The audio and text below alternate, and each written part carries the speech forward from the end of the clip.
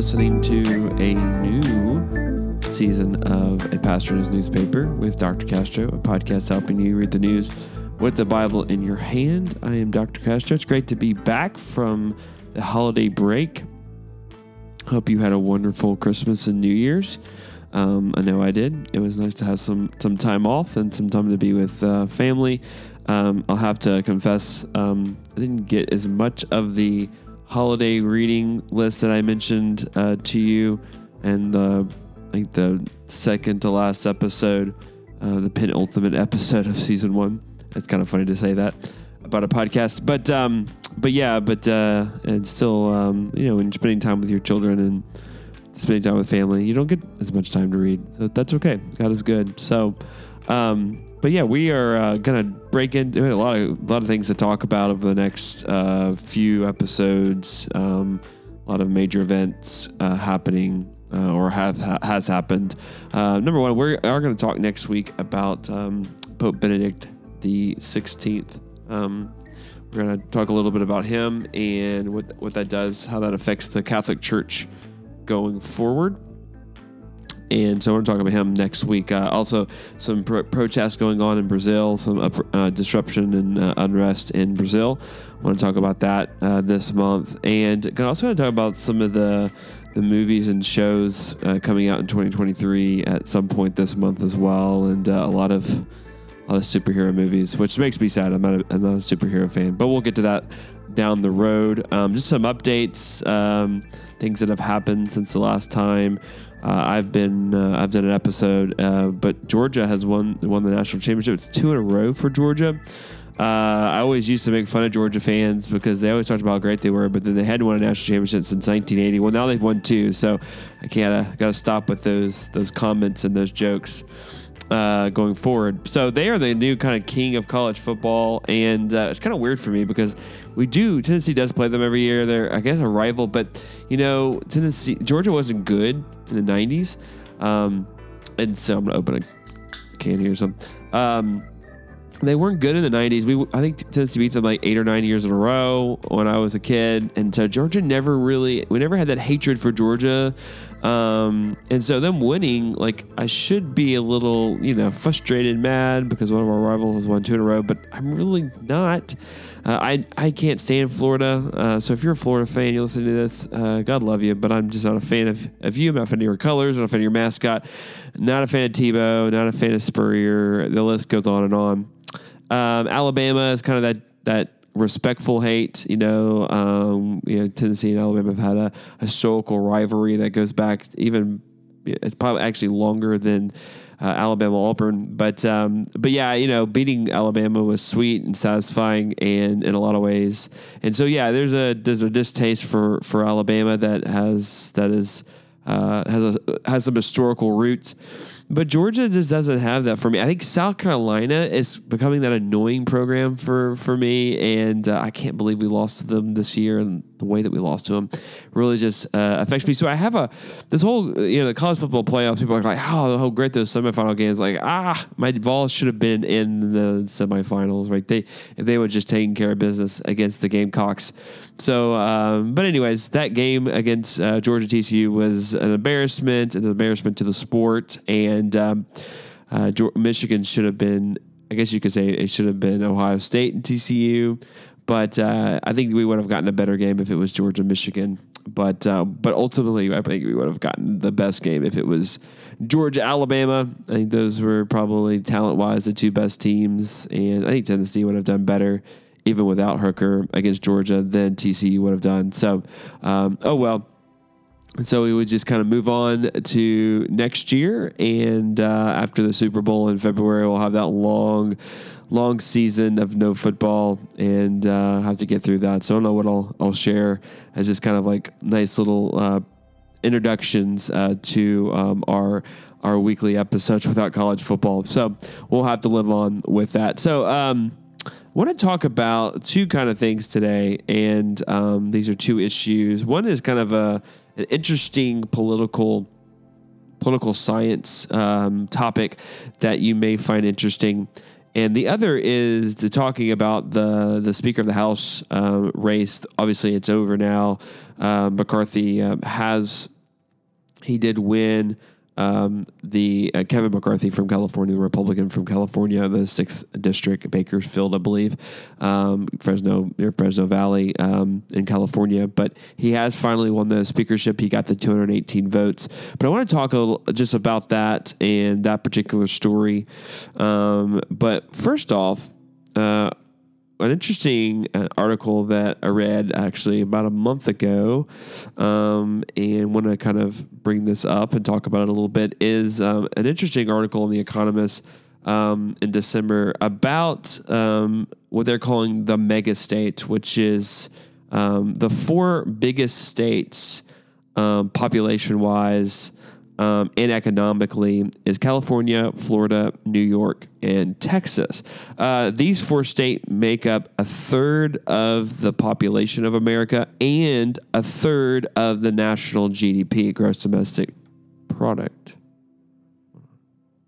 So not only are these states make up a third of the population, a third of the economy of the United States, but they are laboratories for democracy. These pairs, so if you say these are 2 separate pairs of states, you have the Texas and Florida and California and New York, and they have 2 totally different visions for America. And the reason why is because they're a trifecta state, meaning that these states are ruled by one party. So for Texas, the governor is a Republican. The House legislation, the state House is led by Republicans. That's the majority party. And then the majority party in the House Senate and the state Senate is Republican. For California, it's the opposite. Governor is a Democrat. The state House is the majority party is Democrats. And in the Senate, the state Senate, it's the majority is the Democrats. And so therefore you have these partisan policy experiments happening in these states. California and New York have high taxes, high regulation, high welfare. You have Texas and Florida, low taxes, low regulation. And so, when it comes to abortion, New York and California are expanding the ability to have abortions. Texas and Florida are restricting abortions. When it comes to green energy policies, California and New York are highly restrictive. In California, they passed a law that by 2035, you will not be able to drive or sell, will be able to sell a gas-powered automotive. That's totally different in Texas and Florida. They have no bill, they have no ban or future ban. When it comes to drilling, when it comes to fossil fuels, Texas and Florida, you're able to drill. California and New York have far more restrictions on drilling for fossil fuels. So you have totally different visions for the state, for the country. You have really if you want to see the future of the Democratic Party, look at these 2 states, California and New York. If you want to see the future of the Republican Party, look at Texas and look at Florida. The issues that they champion will potentially be the issues that the Republican Party and the Democrats champion nationally. And so when we see kind of going forward, what are some things to watch in these 4 states is the people. What is the population growth?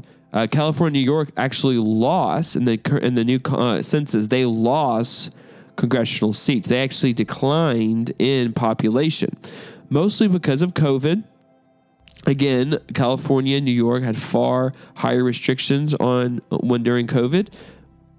Florida and Arizona and Texas had low regulations on schools during COVID and businesses and things like that, and masks going forward. And so high taxes, people rejection of high taxes, businesses, rejection of high regulations. They move out of states like California, New York, and they move to tax havens like Texas and Florida. One example is Tesla and Elon Musk. He moved Tesla out of California, moved them to Austin, to Texas, because of low taxes, because of low regulations in Texas. So far, it seems like more people are embracing the conservative experiments and the conservative policies over the more liberal policies of Texas and Florida. So the second thing is pay attention to the policy issues. What do these states take up? What are the issues that they take up? Where bills do they pass going forward, especially when it comes to climate change, when it comes to abortion, immigration, and other of these type of issues will become the issues that become a part of the national conversation. These pairs of states are real beacons of the two parties. And so what we see these states do will become the talking points in these national campaigns, presidential campaigns going forward. The third thing to watch is kind of a direct confrontation. The interesting thing is the next presidential election, we may potentially have the governor of California and the governor of Florida facing against one another. Gavin Newsom of California, the governor, and then Ron DeSantis, the governor of Florida. And so we'll see maybe on full display these two visions for America and what is accepted going forward. That should be very interesting to watch. And so, to kind of put a conclusion on this particular story is, why this is important for us as Christians going forward is because these states do have a lot of power, and there's a lot of people that live there, and more people are moving to these states, especially Texas and Florida. And the demographics of these states are very interesting. In Florida, in particular, it's becoming the amount of Hispanic voters is growing, but yet the state continues to become more conservative going forward too. So you see the change of voting patterns by Hispanic voters. As I mentioned a few episodes ago during the midterm election, it was the first time, and I think since the early 2000s, that Miami-Dade voted primarily for Republican candidates, Ron DeSantis, Rubio, and also maybe the congressional, I can't remember exactly, but the congressional race there as well. So it's interesting, again, as more Hispanic voters become able to vote in the United States, where they end up voting, because it seems like they're moving to Texas and Florida. And if this pattern continues, that means that they're becoming more Republican. So moving on from that. So with that being said, we have to think about where we're planting churches, where we're doing ministry amongst these populations. Again, more people are moving into these areas. How are we reaching them with the gospel? Different people, different demographics of people are moving into our areas. How can we reach them with the gospel? So we have to think that way. We have to be strategists. Paul was a strategist. He planted churches in the biggest cities of the Roman Empire so that it would densely kind of bleed into the surrounding area, which it did. And we know this from him saying that the entire region of the area around Ephesus had heard the gospel. Well, he didn't share the gospel with everyone, but because he reached cities like Ephesus, it eventually led to the surrounding areas. And so we have to think that way and really kind of prioritize maybe these 4 mega states as we think about church planting and ministry. The second issue that I want to talk about deals with the new Congress. So the 118th Congress has just been finally has started to legislate. And the reason why it's taken several days within January is because of the inability to elect a Speaker of the House. Now, the Republicans being the majority party, because the Democrats lost in the midterm election, Nancy Pelosi has stepped down from the speakership because her party is no longer the majority. She's actually passed over leadership, being the minority leader, to Hakeem Jeffries from New York, a moderate Democrat from New York. She's passed on leadership to him. And so you see a change in leadership even within the Democratic Party going forward in their future. But Republicans, the kind of the thought process leading up to January is that Kevin McCarthy the Republican from the 6th District in California, would be the new speaker. He was the minority leader prior to the midterm election. That it would be, he's been kind of waiting and biding his time for his election into the speakership. But yet there were 42 Republicans of the Freedom Caucus, a very far right group within the Republican Party in the House, that held up his election. And they saw this as an opportunity to get some kind of process issues, some voting procedural things changed that they wanted to get changed, and that their issues are championed by this particular speaker in this particular Congress. The way that it works is the Speaker of the House is the first and most important official election that happens for a new Congress to be able to start governing. With no speaker, there's no legislation that progresses, no new members can be sworn in. That has to happen first. So when that was delayed because he couldn't win the 218 votes, it delayed and held back any type of new legislation. And so what ended up happening was a stubbornness by the Freedom Caucus. They continued not to vote for Kevin McCarthy, and therefore it went round after round after round. And it was a humiliation not only to McCarthy, but I think the entire Republican Party. So much that it was historic. We haven't had this. This much conflict over a speaker since before the Civil War, which, you had the issue of slavery, hence you understood why there was so much division at that particular time in American history. So we know that we are a very polarizing country. We didn't know we were that divided, that we're bringing in kind of connections to pre-Civil War, but that's kind of what ended up happening. Now, eventually he did get elected in. And I think what some are seeing this as is kind of one of the major issues going on with American politics is just the narcissism of both parties, seeing this as an opportunity for grandstanding, for kind of getting your 15 minutes of fame so that you're on Fox News or talk radio, being able to talk about your reason for being holding up this procedure and kind of getting your moment in the sun. Now, McCarthy did have to make a lot of consensus to some of these members. Some of these members were Matt Gaetz of Florida, and also Lauren Boggett from Colorado. There were a few others that were a part of this Freedom Caucus that were stubborn and were not voting for Kevin McCarthy. Eventually, he had made some concessions on their desires for rule changes, and so he. I think it's proper to say is probably one of the weakest speakers to ever take the gavel going forward, because he's in the pockets of the Freedom Caucus, and the Freedom Caucus is very pro-Trump, but also they're so far to the right of the party that they will hold up a lot of legislation and bills because they like the fight. They like the fight going, and they're gonna raise a lot of fights going forward.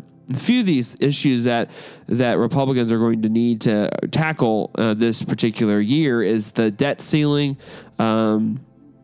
Will there be a government shutdown because the speaker is so weak, and the Freedom Caucus will, due to government spending and being very hawkish, they will cause a government shutdown.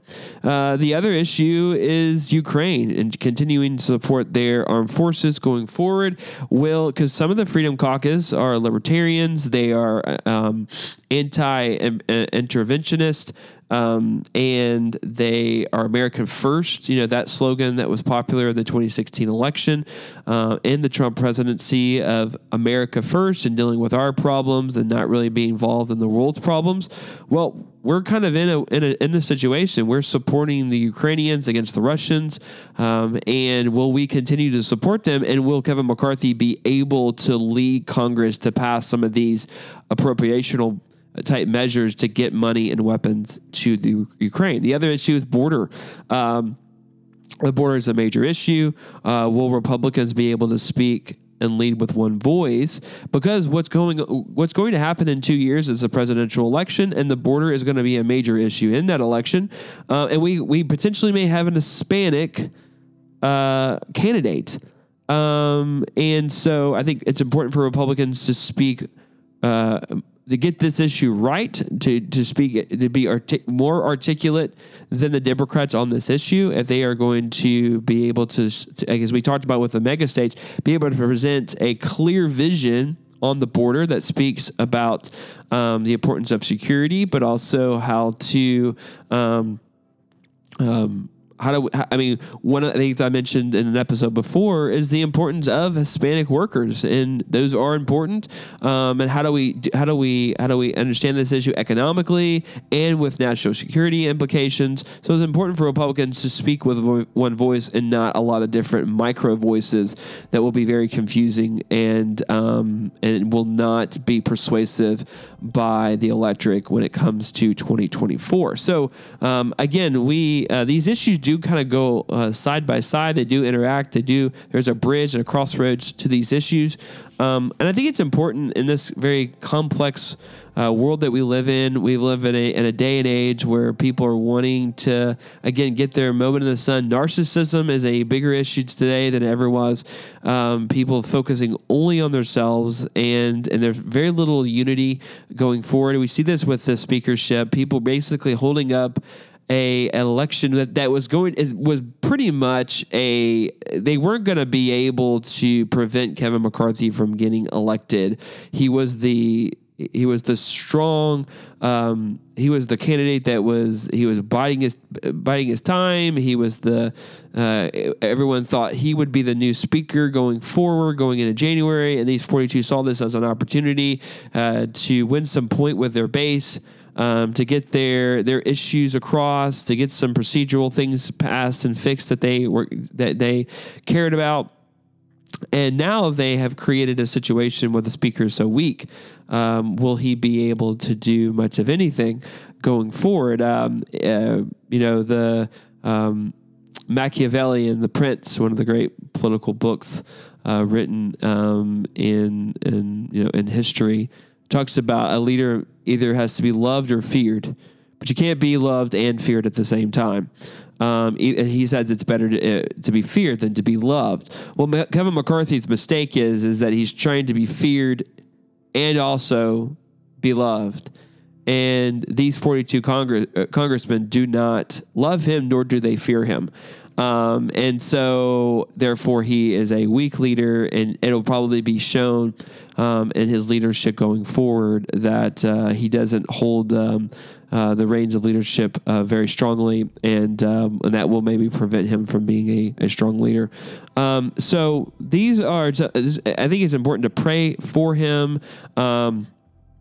Pray for the Congress. Pray that God would use them to accomplish His will. Pray for Jeffries, for Hakeem Jeffries as well. Pray for these leaders. Many of them are not Christians. Many are agnostic or atheist, and they do not. They do not pray to God. They do not see Him as Lord and ruler. They feel they are autonomous to God. They have no accountability to God. And that's foolishness. And pray that God would reveal to them who He is, and that they would come to serve Him, because He is the true Lord. He is the true Master. He is the true King. He is the true ruler. And they do not serve a party. They do not serve a president. They do not serve electric. They serve a King and Lord, Jesus Christ. And the sooner that they realize that, the sooner they will be able to actually lead properly and well and with wisdom. So pray for them. Pray that God would use them. Pray that if they don't know Jesus, that they would come to know him. And as you think, I remember I mentioned this in an episode in the past. Some of you have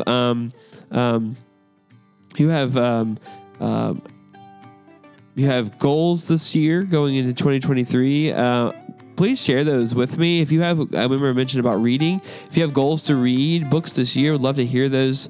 My wife is going to try to read 20 books this year. And so if you have some goals, please let me know. Email me at mcastro@centralchurch.com. Would love to hear what God has placed on your heart, some goals that you have, especially what books are you planning on reading this year. We'd love to hear those. And some good places that you can go is Kevin DeYoung's website and Al Mohler's website presents some really good book suggestions for you. Some good books that will maybe encourage you, that'll be thought-provoking for you to read. Some good news for you as we close this episode. You can get this podcast now on Central Church's website. You can go to the men's page, Central Church /men, and you can listen to these podcast episodes.